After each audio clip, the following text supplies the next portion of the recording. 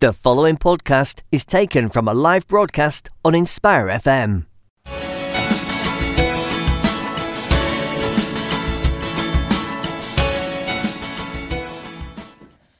Good evening, everybody, and welcome to Inspire FM, the Ask Your Lawyer segment.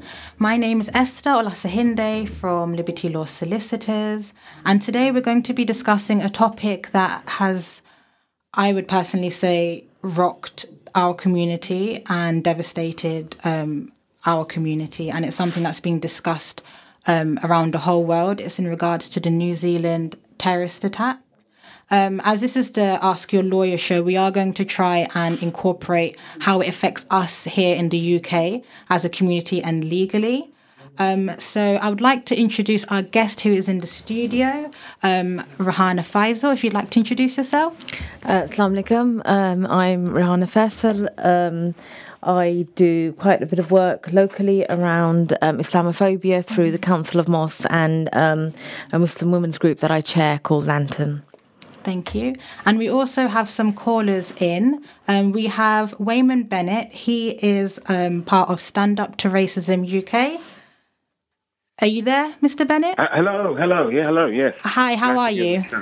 I'm very, very good. Thank you very much for joining us on the show. Thank you very much for inviting me. No problem. I'm going to be referring to everyone in the studio, but feel free to ask questions, feel free to interject, because I know you're on the hotline at the moment.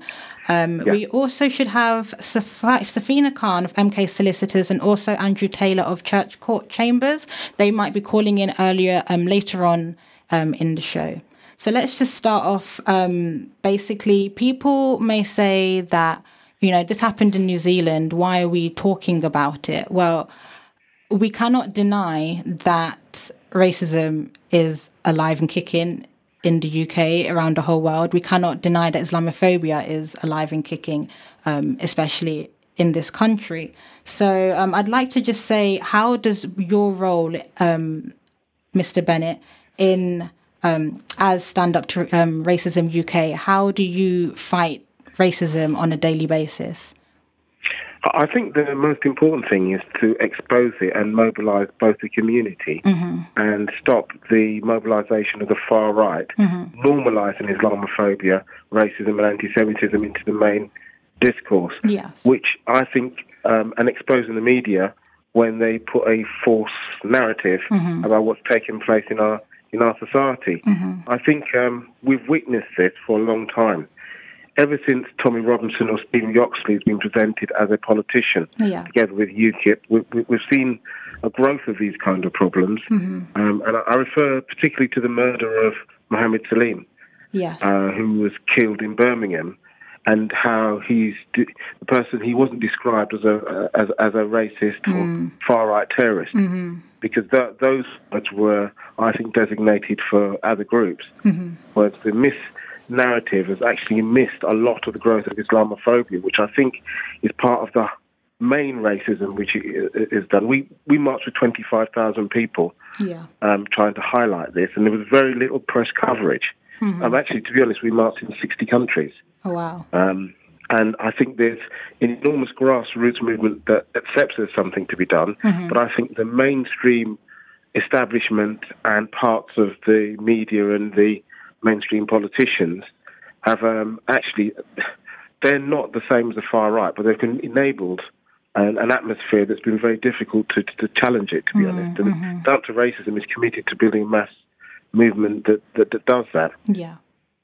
Thank you. And we'll talk more about the media and how they do push a certain agenda. I'd like to just throw that question to Rahana regarding your role, especially as the Luton Council of Mosques. How do you battle Islamophobia and racism and discrimination?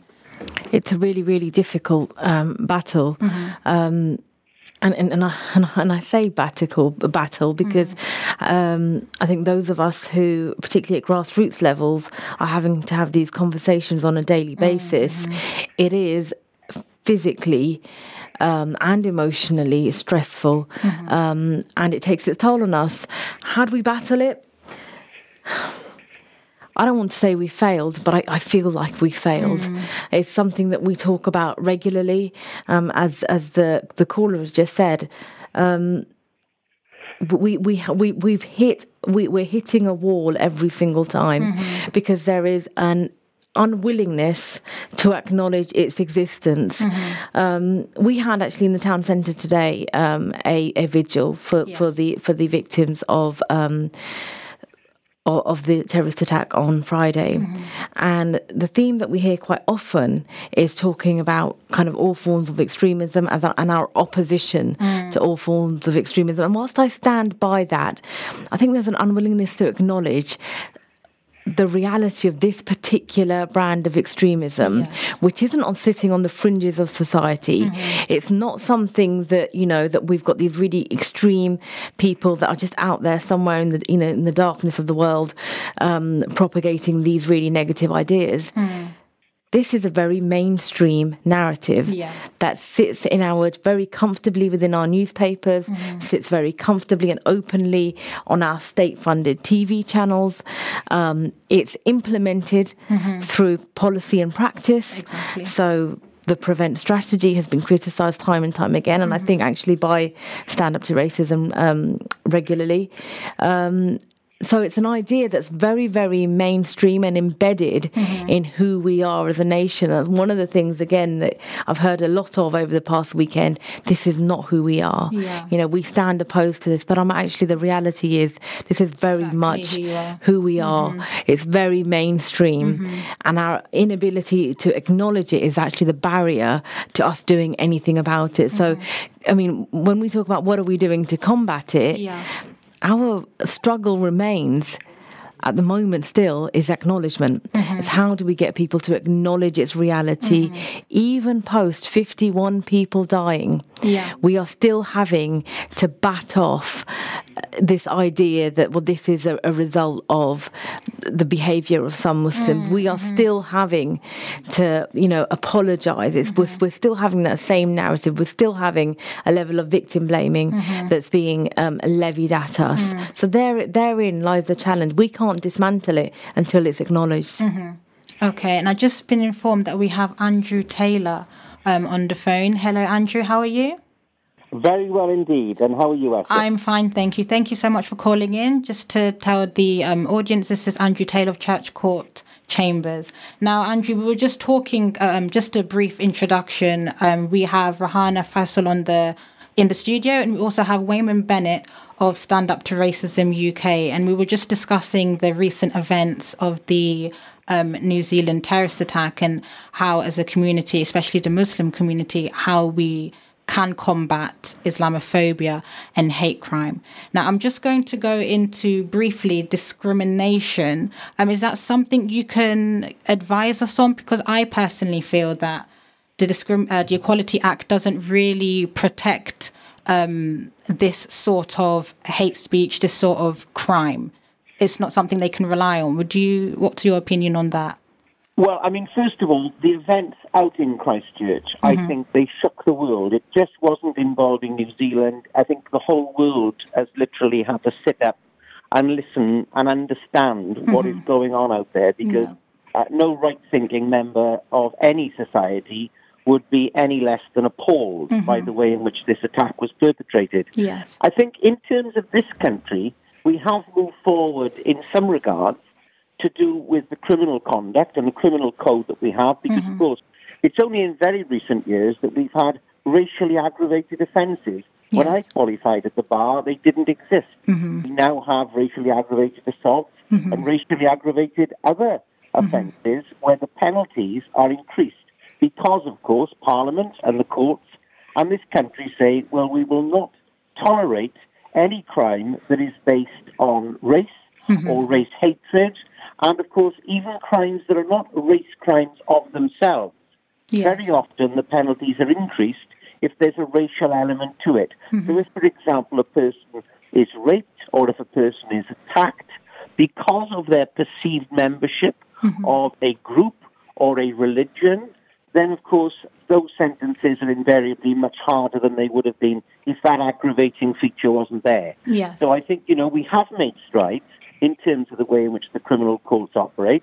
I think events like Christchurch are very, very difficult for anyone, I think, to contemplate. And I was very surprised this morning listening to a very, very erudite councillor from Christchurch on the radio saying that the whole community has come forward there. Young people in particular have taken to the streets.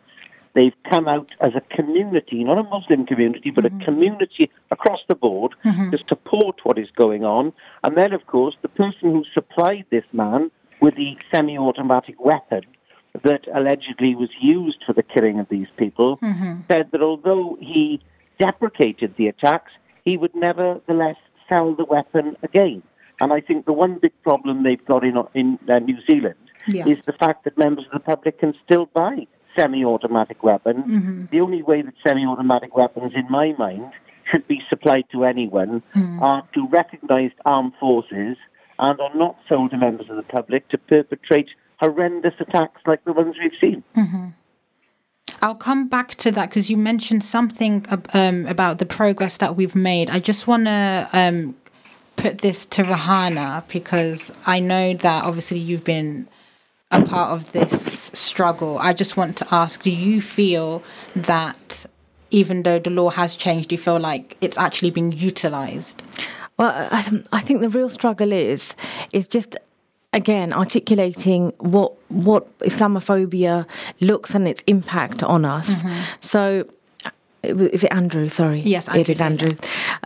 So Andrew talks about the law in terms of when a crime is committed and violent crimes and when those are racially aggravated. I think the real problem, the real difficulty we have is how we get there. Where we get to this stage of violent crimes, people recognise racism. What we are not getting is all the stuff that happens in between. All the ways that Islamophobia and other types of racism impact on our everyday lives. The normalisation of the kind of speech that legitimizes this kind of behaviour, that actually encourages this kind of behaviour. So if we have, say, for example, and I'll give real examples, our national newspapers calling refugees floating in the sea, dead refugees floating in the sea, cockroaches, what you have there is, and I described it over the weekend as this, and some people may like it and some people don't, but when you have those kind of narratives propagated through our media, through our TV, through our major radio stations, what you have there is a mandate for murder. That's what you have. That's when you dehumanize human beings and you make them something less than that. And actually, do you know, somebody said to me that's quite a radical way of thinking. I don't think it is. I think this has happened in history time and time again, just our refusal to draw those lines. That is the problem. I don't think what I'm saying is particularly radical. What we have is a discourse in this country about people of colour, about Muslims in particular, that dehumanises, that paints as the enemy within, that we're painted as this existential sort of threat to the rest of civilization, that encourages people out there to think in a particular way. And legitimises certain types of behaviour. What do we do about that? How do we dismantle that? How do we look at the discrimination that occurs every day and recognise it and call it out? And how do we get the law to deal with that? And I know that's not easy. I know that's not an easy thing in terms of the law. We haven't managed to do it even just in simple terms of looking at racism of old, let alone these new manifestations of it. But that's the work that really needs to be done. I will come back to you, Andrew, regarding Rahana's response. I just wanted to ask Mr. Bennett, in regards to, because I believe there was a march that took place on the weekend in regards to what happened in New Zealand.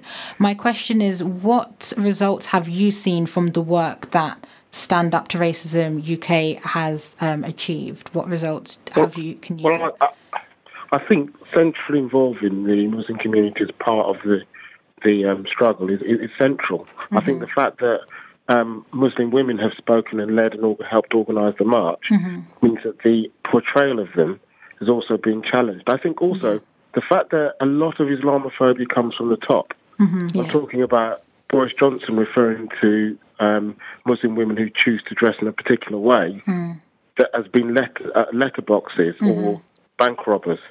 I'm talking about a Muslim ban put in by Donald Trump, the President of the United States, which was referred to in the manifesto, which the terrorist spoke about. I'm talking about people like Jared Batten, who described Islam as evil, but stands on a political platform on Newsnight saying this and is not properly challenged by the people that speak. All these things, if somebody got up and said the Jewish community was evil or the black community was evil, I think they would be properly charged with incitement to racial hatred. And I think they're the kind of, that allows the new racisms allow the older racisms to become more and more normalised. And I think what we've done, which is very important, is that thousands of people have started to be organised. And I'm hoping that together, by bringing all those voices together and challenging the norm that's been presented, the racist kind of ideas that have been themes that have been incorporated into society, I think that we're talking about a large reservoir of both actually Muslim, non-Muslim, black and white, of people who are worried about this. And I just think we have to put a line in the sand now, because France is our warning. What's happening in France now is warning. If you let it grow, it ends up with armed police telling women on the beach to take their clothes off, or, to be honest, the banning of Muslim rappers and poets from being able to perform because the National Front or the National Rally say it's offensive, because you allow this to be normalised and then the far right take advantage of it. Thank you.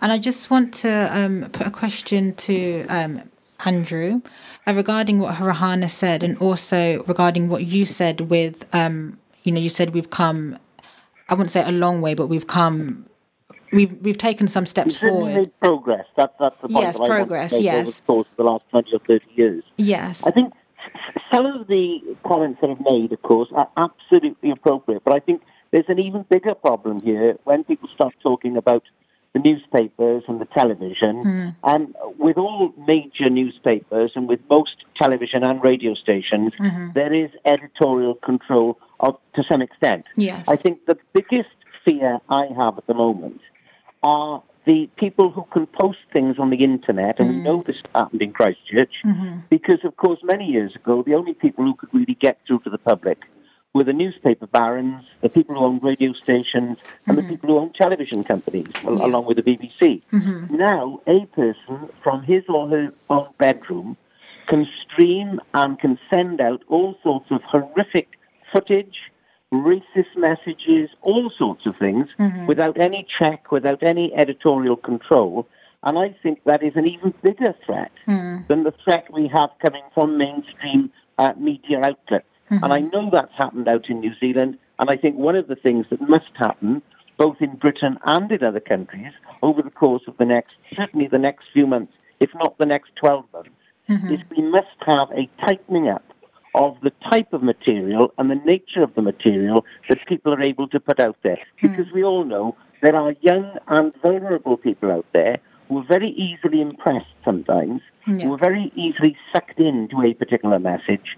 And that's something that I would hate to see happen, because I don't think people should be able to put out there very, very graphic, offensive, upsetting images for all sorts of different reasons.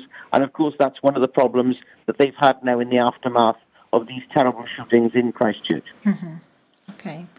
I want to put the question forward to all of you, so please feel free to interject to share your opinion. Do you feel like there is a different threshold when it comes to a criminal threshold when it comes to incriminating an individual due to hate speech or discrimination or even hate crime? Because from what I've seen working, we have a lot of complaints, against public bodies, against the police, against legal forces regarding Schedule 7 stop and search. And I personally feel that there is some sort of abuse of power in order to incriminate a certain type of creed of people. Whereas when incidences like what's it called? Let me just jog my memory. The Grenfell effigy, when the people built that horrible what was it called? What was it? The poster, not the poster, but the replica. Replica. Yes, of the building, and set that on fire. And I feel like people just kind of brushed it off. There's other instances where I feel like people are not really being held to the same standard. You feel like that's the case? I'll put that forward to Rahana first. I mean, there is certainly, when we go out into the community, there's certainly that mood. When we talk to our young people, there's certainly that mood. And I think it just goes again back to the normalisation of it. We're not shocked by that kind of language. We're not as shocked by. I mean, I think the Grenfell one is probably not the best example of that. But there are constantly, I can watch the TV, read the newspaper every day where there's these constantly racist tropes about Muslims that are being pushed, and they're just normal. It's just quite. It's one of those things that we dismiss them, and that that they've become part of the fabric of our nation. Yeah. Muslim men are misogynistic, they're terrorists, they're rapists. This is just how Muslim men are depicted. Muslim women are the wives of terrorists, or they are, as our former Prime Minister called us, traditionally submissive.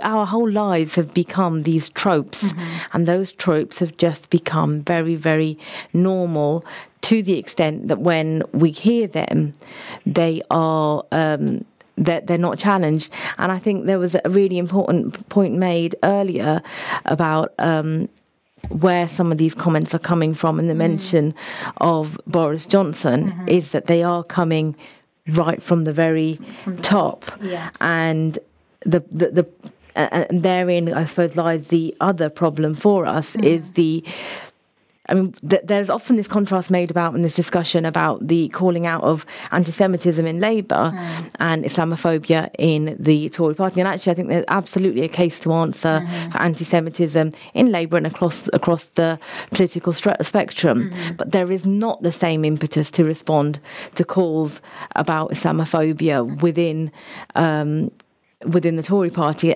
even on a very personal level here in Luton. I wrote to our local Tory party 3 times to ask or to draw their attention to the hosting of a far-right extremist, Tapan Ghosh, by Bob Blackman in Parliament. I didn't even get a response. Wow. It didn't even want a response.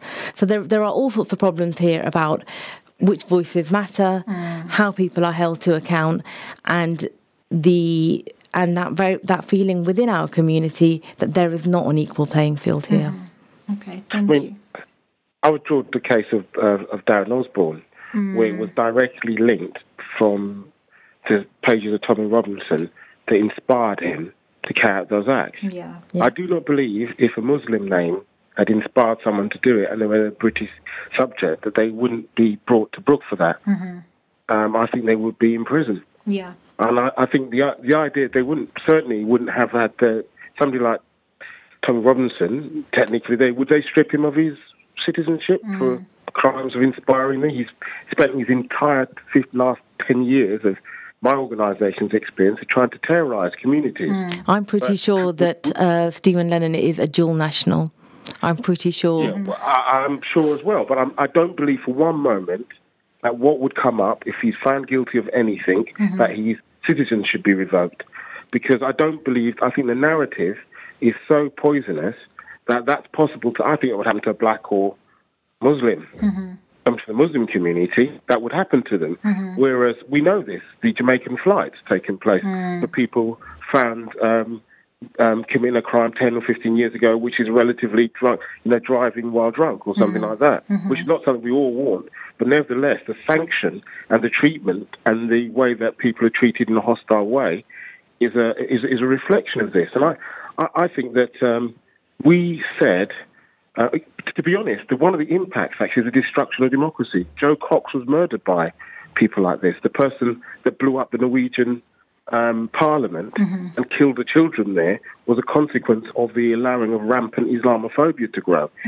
It's true that it's used to attack the Muslim community, but in the end, it also destroys the democratic foundations of our society, and refusal to acknowledge and push this back, I think is very dangerous. And I think what's happened in, to be honest, the tragedy that happened inside Auckland, in Christchurch, is predicted because of the level of poison that's allowed to develop, where somebody can actually begin to feel they have a right to do this. Yeah. And we're not saying it hasn't changed in terms of the way that some actually racist now, so they're not racist. They try to self-define that, not the experience of people. They try to define friends had a hijab ripped off in a fish and chip shop. How much more do you have to prove that you're part of society? She's attacked on that basis. And to be honest, it wasn't even registered to the police. When we call the police, they actually did refuse to register it as Islamophobic or racist attack. We had to say, he said that the police officer said, we're not sure how to deal with this. So I think I'm just going to stop you there, Mr. Bennett. Please keep your thoughts, and we'll come back after the break. Just a short break. Yeah. Friday Night Live. I compromise my beliefs. I don't want to go to the pub and drink. My wife doesn't want to wear a miniskirt. My wife doesn't want to take her hijab off. You know what? I love this society. I love being British. But at the same time, why don't they love us in return? Join in the conversation with me, Abdul Akbar, and my guests every Fridays from 6 p.m.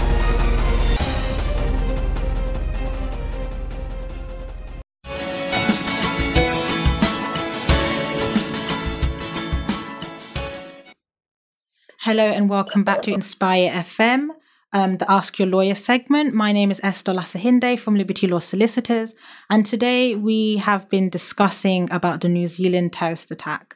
I have in the studio with me Rahana Faisal. Rahan, would you like to say hello? Assalamu alaikum. And online we've had Wayman Bennett of Stand Up to Racism UK, Andrew Taylor of Church Court Chambers, and we've just having now Safina Khan of MK Solicitors. Hello to you all. Thank you for calling in. Hello. Thank you. Thank you very much. Okay, so just moving on, before the break, we were discussing about the criminal threshold, and apologies to Mr. Bennett, we cut you off because we had to go to the breaks. But would you like to finish off what you were saying regarding the criminal threshold? I think there's a double standard. I think that the way that Prevent works, I've had very good friends accused of things which they're totally innocent of, and it seems that they're proven guilty before. It's actually possible in this country at the moment to have people removed from this country based on unseen evidence. Yeah. And that's not the kind of evidence that's directed towards the far right, despite the fact that they put their stuff online. Yeah.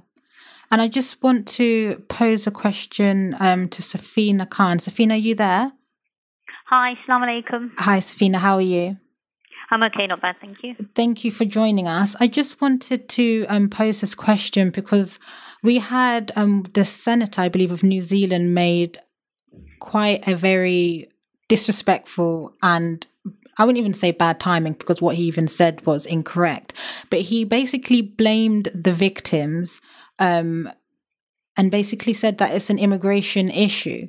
Now, I believe you deal with immigration, you're an immigration solicitor, is that correct? That's correct. How do we now obviously, what's your thoughts on that, him blaming immigration on the whole matter? It's ridiculous, to the point that the Geneva Convention allows people to travel to other countries and claim asylum. These are individuals who fear persecution and go and seek refuge. How can these people be blamed for the actions that took place on that Juma morning? Yeah. These individuals, most of them, a young 3-year-old boy was one of the youngest victims. His family was from Somalia. The fact that they were from refugee backgrounds or migrant backgrounds or minorities. When the New Zealand Prime Minister herself says that these people are welcome to New Zealand. New Zealand has a different approach, a different system, a different attitude to migration. Australia is welcoming as well, but there is a lot of white supremacy in Australia where people feel that, hang on, we shouldn't be allowed, certain people shouldn't be allowed into their countries. Migration is a problem. They're going to take their jobs. You often hear, the EDL say, our jobs are taken. Hang on, get up, go get a job. No one's taking your job. There are vacancies. The thing is that when certain Asian subcontinents and some people from the Commonwealth were needed, our great-grandfathers, fathers were brought in for the purpose that they needed people to work in the UK. Yes. And now the economy is back up. I wouldn't say it's completely thriving. We're told that go back to where you come from. You're a problem. Hang on. Well, the Commonwealth was created by who? Exactly. And why? So there's a lot of arguments that can go back and forth. But the one thing I want to say that immigration is definitely not the problem. The fact is that was terrorism that took place, and the definition of terrorism, there is no universal definition, but it says it's the unlawful use of violence and intimidation, especially against civilians, in pursuit of political or religious aims. What needs to happen is that anyone with white supremacist views should be, and who argue such points, should be part under the definition of a terrorist organization. These forums, these websites should be banned. Anyone taking part in these thoughts and views, because the gunman clearly had these views. His online bloggings, his manifesto, it all explained what his views are behind and everything. And I just want to say hats off to #Eggboy. I think he's the bravest 17-year-old ever. And I think a dozen eggs were needed, but the one egg did the trick. But again, Senator Fraser hasn't learned. He still says, freedom of speech. Where is that barrier? Where is that stop point of freedom of speech when it becomes religious hatred, or it causes people of a certain society or racial background or religious background to become victims of terrorist attacks, where it eggs on people who maybe lack education? There's always this argument that this was a lone individual, an individual with some sort of mental health problems, It's always a mental health problem. As soon as it's a Muslim individual, the word terrorism comes in straight away. The religious views come in. There's arguments, even in Senator Fraser Anning, from what he said, he quoted Matthew, those who raise the sword will be dealt with by the sword. That might not be the exact quote, but something along those lines. And, Islam is a religion of peace. Yeah. It's a religion of love and unity. And as Muslims, from the Muslim community, from what views I've heard and a lot of discussions that we've had, we want to pray for the victims who we don't believe were murdered. We believe that they were shaheed. So we believe that they've had, a beautiful death. And we take peace in that. Our heart takes peace in that. It's sadness of what's happened to them. But the positivity that has come out, for example, there was an individual in Manchester who stood outside a mosque and said, you're my brothers, you pray and I will protect you. One individual doing that. The interest in Islam, a lot of people are researching to find out what Islam is about, because people on a Friday prayer, people such as elderly, retired, people who aren't working or are working, young individuals go there and they wait for the khutbah.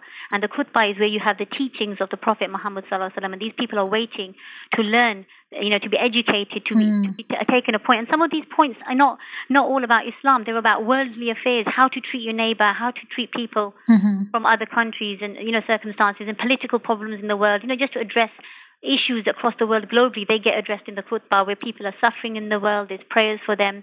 There's remembrance of God. So it's a peaceful gathering. These were unarmed, civilians who were targeted in such a way. Yeah. Thank you. And I just wanted to, you said, you mentioned about freedom of speech. And I wanted to bring Andrew Taylor in again and just ask your opinion in regards to, do you feel like there is a grey area? Because how far can the media and individuals use freedom of speech to now spew hate speech and hate crime?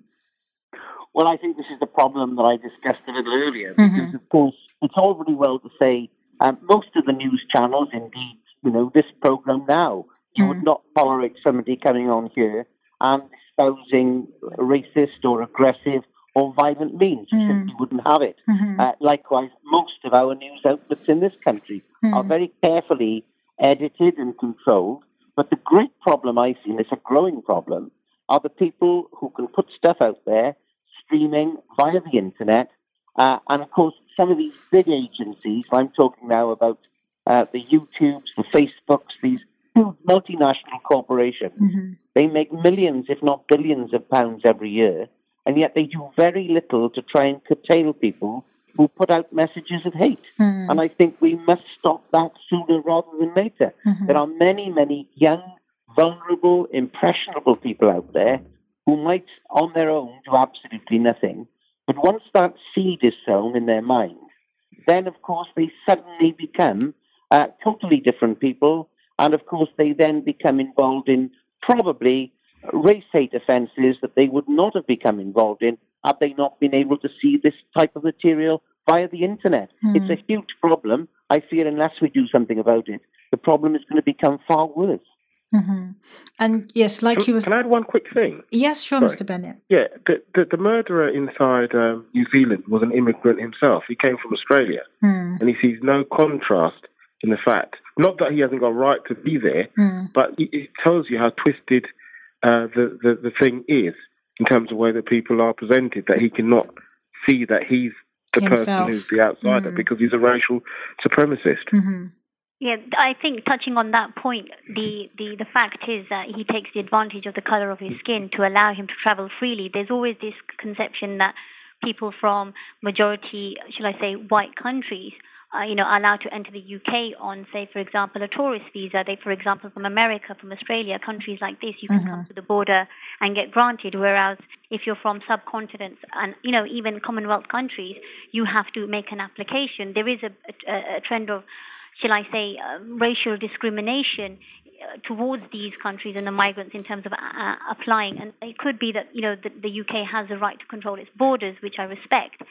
However, when individuals are allowed to process these views, and like you said quite rightly, there's a lot of vulnerable people out there. I can't quote how many times I've been dressed by my, addressed by my dress code. For example, people will look at me and say, when I'm wearing the abaya, would think, she's an oppressed woman, I've had comments like, gosh, let's see how many tax credits she receives. Comments like this. It's only last week in the Luton and Dunstable Hospital, I faced some sort of racial comments, which I did give a perfect, reasonable response to. It's quite a kind response. But this isn't the first time where racism is there. When you've got people like Boris Johnson, who makes these comments, and they're all plastered across the media, young individuals who lack education or lack confidence or who are struggling to find a job think, you know what, the reason I can't find a job is because, all the brown people have them, all the migrants have them. How about these individuals are actually British citizens? They've worked harder, they've, achieved GCSEs, and they've secured a position, or they've gone out rightly and, got jobs. Yeah. This ideology of migrants taking everything, it needs to stop. And it's all a political game. It starts with the politicians, because when the election comes up, they like to show how many people they've deported, how many people they've stopped from coming into the UK, when in fact, migrants in this country are no longer allowed to claim any benefits. So even when they do regularize their status, there will be a no recourse to public funds. What that means is they're not entitled to child tax credit, working tax credit, child benefit, or, all of these benefits that individuals think that they claim. They don't receive housing benefit. Migrants in this country are not even allowed to rent properties if they're in the UK illegally. So this conception of, that they're taking everything from us and, let's blame them. And even if that was the case, would that action that took place on Friday justify that? Not at all, yeah. Because also, you're going to cleanse the society, of migrants and people. You won't be doing anything different to what Hitler did. Also, the profound ignorance as well that you face. When you speak of different words, for instance, I was on a so-called serious news radio program where they talked about we're against jihad. And I said to them, when I grew up in school, we used to talk about this all the time as a school child because I had lots of friends, and it's about personal struggle, all kinds of different meanings. But people simply have a very, very narrow view of the Muslim community and try and put them in a very small box.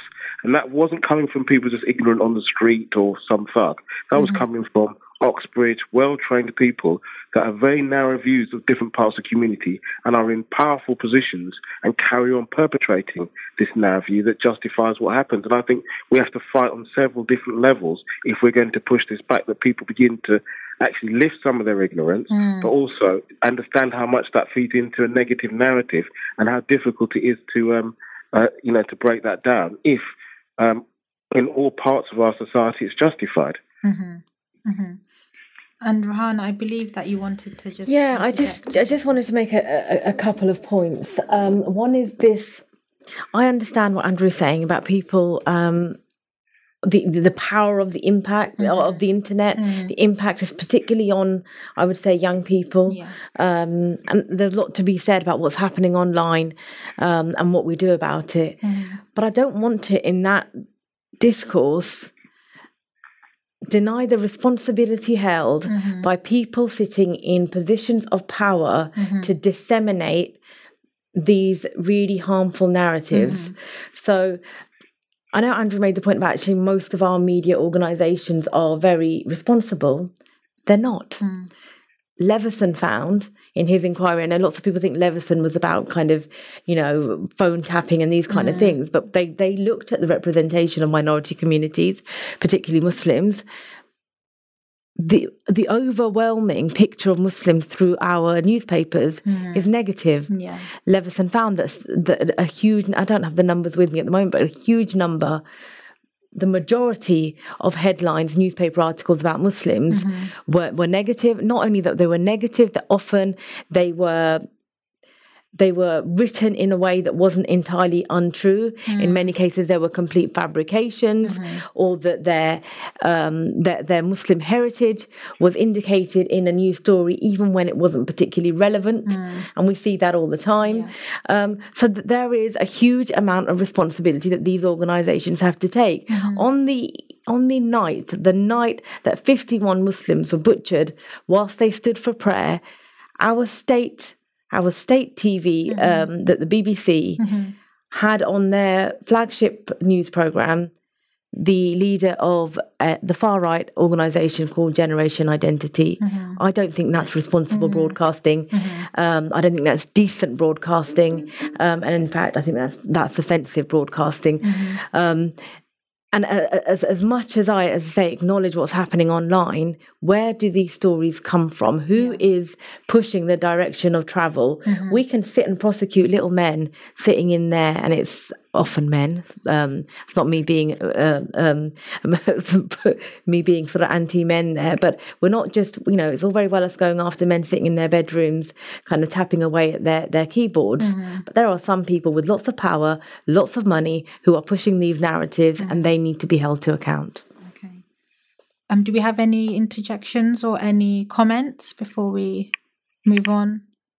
No? I think I think the positivity from the situation needs to be taken out. I think, positive things need to be posted out. And, for example, when individuals are told about negative things about Islam, they should be told about the positive things, such as algebra, the Muslim contribution to the world in science, in geography, geometry, astronomy, So, Safina, can I interrupt you? I get all of that. But I just wonder, are we doing ourselves a disservice? Do we need to, as a Muslim, each one of you, I don't know very much about any of the people on the phone. I don't know very much about Esther, but you're human beings.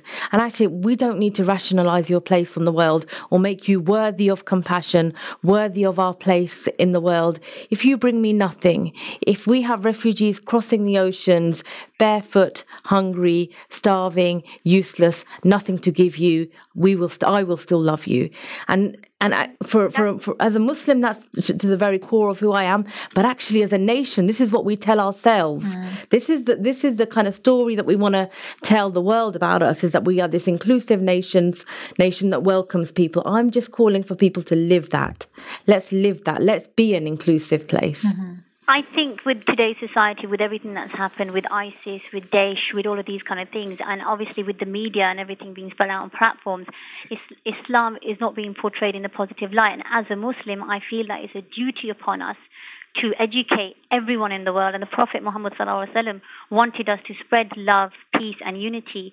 And if we educate individuals, for example, when I have a conversation with any of my friends, I don't care what the religion is, but when we do talk about it and we talk about Islam and the topic does come up, I always say to them, do you know that we believe in Virgin Mary? Do you know we believe in that Jesus walked water? Do you know we believed in this as well? And then they're like, oh, really? I didn't know that. The only view that they had of Islam was jihad, terrorism, and whatever they saw on ISIS. When do you see positive programs about, unless they're going to tune on to Islam channel, it's not going to happen. So we as individuals, we as believers should, do what Jehovah's Witnesses do. They go around, they educate. We should give dawah. I'm not entirely sure that there's masses of people with really positive opinions about Jehovah's Witnesses. Mostly on my road, I see people slamming the doors in their faces. But what I will say, I think there is always a need, and so as far as living our faith is concerned, that's always really important. But I think it's equally important to remember that racism doesn't come. Racism is a form of ignorance, but it's not rooted in that. It's rooted in notions of superiority. It's rooted in the notions that some people are better than others, that some people are intrinsically better than others. That's where the idea of white supremacy comes from. If we look at the people who propagate these ideas, these are not uneducated people who don't know better. I think that's letting them off the hook a little bit. People like, I don't even want to name them, but there are people out there who are pushing these ideas, and it's not because they don't know better. It's not because they don't understand our values. It's because they think that they are better than us. They think that we are not as good as them. They want to depict us as subhuman, and they will carry on doing that. And I think, yes, on a community level, we do quite lots of relational work with other people. We want to build bridges. We want to, that's part of us living our faith. But I don't want that conflated with the responsibility of countering Islamophobia to rest at the door of the victims. The responsibility of ridding us of Islamophobia is not with victims. I think one other thing we have to recognise in the shift change is that there are political organisations getting to a place of power. Le Pen, Viktor Orban, what's happening inside the Netherlands, what's happening with the AfD. And I think we have to understand why this is an actual visual danger to us. And that means they're organising on that principle. That's what UKIP are doing. And if they get into any kind of political power or office, it further legitimates this. And that's the reason why I think we have to be more organised, and why we have to have a strategy of making sure that those people are not just treated as a normal part of politics. After all, when 20,000 people march in London and say that they want to kill Muslims, I don't think we should just see that as a normal kind of like it's one of the things. If we present ourselves in the right way, that will change it. I actually think we have to shift further into building mass resistance against that, and not allowing that to be normal, because I think the media are treating these people as being normal. In fact, one Lord invited Tommy Robinson to come to the House of Lords and say that he's been treated as a normal. I actually think this is quite a dangerous period for people. And so, sorry, I'll stop. Sorry, could I just add something there with what you've just said, regarding the march in London? When marches are organised and there's going to be a protest, or there's going to be, someone's going to do a demonstration, they normally make an application to the council, and then the council approves it, and they see what policing and everything is needed. If an individual said that they want to march through London and say that, people from the Jewish faith or the Christian faith should be killed, or, we should have these faiths, I don't think those marches would ever be given permission to go ahead. These marches where EDL members have shown to given racism and given death threats and Islamophobia, and even their English is appalling, but the fact that they've given that platform, the government is to be blamed for that. And it's all because of the elections, the votes. They want to get votes. Boris Johnson, why do you think he does it? He wants to appeal to those platforms of people. He knows that there is this growing problem. It's a disease, and it's growing in our society. And what they do is they add more fuel to the fire by throwing these comments and showing, look, hi, guess what? I'm against Islam, and you know what? Vote for me, and that's what it is. It's not unusual. I mean, in times of kind of economic downturn, it's actually not unusual for this kind of baiting of communities against each other. It's not unusual for these kind of narratives to come, to come about. Again, we don't seem to learn the lessons of history, but this has happened time and time again. That when there's that, it's an ideal time that when people are feeling kind of, poverty does things to you, and we've had many years of austerity in this country. That people are more susceptible to those sorts of narratives. I think we should look at the order of how they're doing it. Viktor Orban banned halal meat, and then he banned kosher meat. In other words, he used the wedge of Islamophobia to push in further racism and further attacks on refugees. And that is usually the road that's being pushed now inside Europe, because Islamophobia seems as more acceptable than if you openly said, I'm against black people, I'm against... it's a legitimised form of racism. It's a legitimised form of racism, which is opening up all the other forms of racism. And unless we understand why we have to join against all of them and see it as a serious thing, then I think the danger is, as you said, history can repeat itself, but with different targets. And I think what needs to be made clear to the world is that no matter what colour your skin is or who you are, whether you're white or black, there shouldn't be no difference there. And, people expect, and this whole argument of white supremacy, again, it should become a terrorist organisation. It shouldn't be allowed. People who think that they should have more advantages than other people because of the colour of their skin, come on. We're in 2019. Surely that view should not be allowed to exist. Safina, that view is still being debated in our universities. This is the thing. This is still being put forward by very mainstream academics and newspapers that there is a biological difference between human beings based on our skin colour. I just want to interject because we don't have that much left, long left, but I just want to thank everybody for joining today's show. And just very quickly and very briefly, if Andrew Taylor, if you could just, because you said earlier on in the show that we've come a long way, how long do you think it will take us now to, get rid of this agenda? Just very briefly. I'm not an optimist when it comes to saying the whole agenda is going to go, because, of course, we all know that it's got to be done in a way that's multifaceted. It starts in the schools. It starts with education. It starts with young people. It starts with the way in which we educate our children, not just in school, but in the home. Okay, I'm so sorry, but I'm just going to have to stop you there. This is the end of our show. Thank you, everybody, for listening. Thank you for listening to our podcast. Why not tune in to our live stream at inspirefm.org and follow and subscribe to our social media platforms at Inspire FM Luton.